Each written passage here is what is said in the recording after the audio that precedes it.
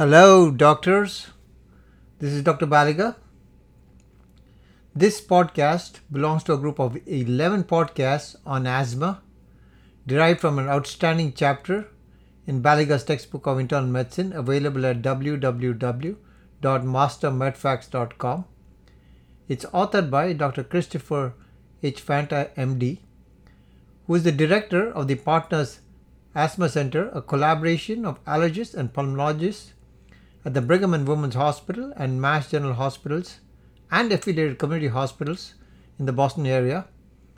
He is a member of the Pulmonary and Critical Care Division at the Brigham and Women's Hospital and a full professor of medicine at Harvard Medical School. He is the co-author of the Harvard Medical School Guide to Take Control of Asthma, published by Simon & Schuster in 2004, and the Asthma Educator's Handbook, published by McGraw-Hill in 2007. After listening to this series of podcasts, the listener should have a solid foundation on the topic of bronchial asthma. Multiple choice question. The Smalaterol Multicenter Asthma Research Trial, SMART acronym, the SMART trial found the use of inhaled salmeterol in addition to usual pharmacotherapy is associated with increased risk of death. The excess mortality in the SMART study was due to which of the following? A. Heart attacks and strokes. B. Cardiac arrhythmias. C. Asthmatic attacks. And D. All-cause mortality. And the answer is C. Asthmatic attacks. For one of the outcome measures of the SMART study, namely the number of asthma-related deaths, there were significantly more events among subjects randomized to receive salmeterol compared to those assigned to receive placebo, 13 versus 3 respectively. Deaths were rare. There were 26,355 subjects recruited into the study. Likewise, the outcome measure of combined asthma-related deaths and life-threatening events differed significantly between the two groups, 37 versus 22. The risk was greater among African Americans than Caucasians, but was not confined to this subpopulation. There were no differences reported between groups in terms of cardiovascular events or all-cause mortality. In 2018, the FDA reversed the warning on long-acting beta agonists. The combination of a long-acting beta agonist and an inhaled glucocorticoid decreased the risk of an asthma exacerbation by 17% without increasing the risk of asthma-related intubation or death.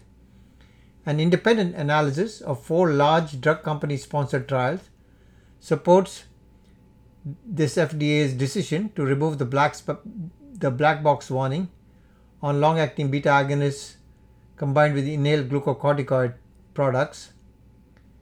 The analysis published in the New England Journal of Medicine confirmed a lower relative risk of asthma exacerbations of 17% with combination therapy than with inhaled glucocorticoid alone.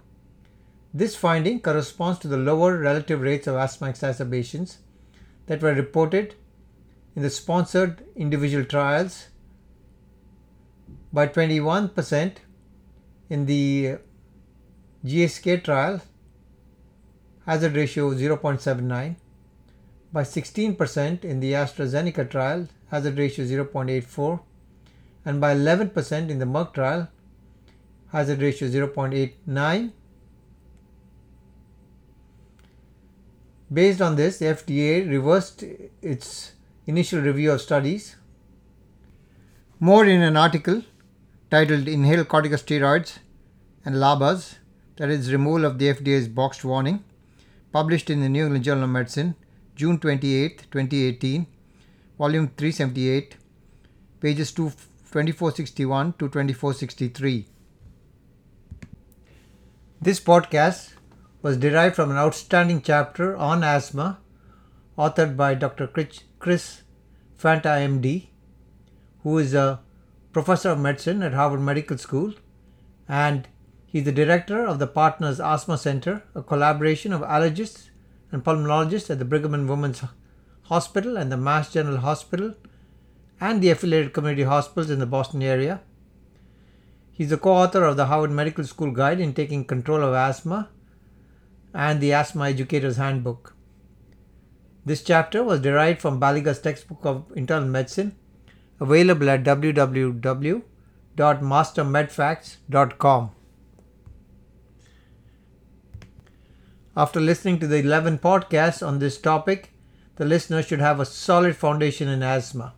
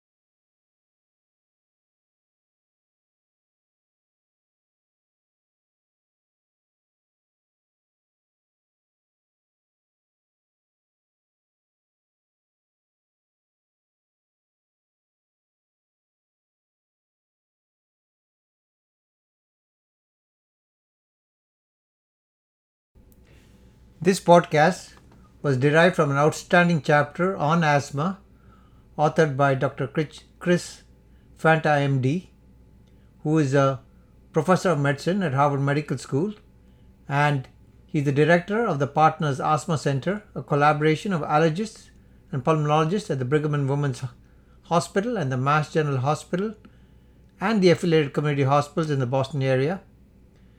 He's the co-author of the Harvard Medical School Guide in Taking Control of Asthma and the Asthma Educator's Handbook.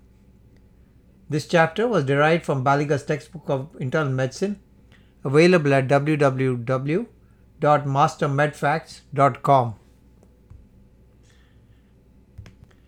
After listening to the 11 podcasts on this topic, the listener should have a solid foundation in asthma.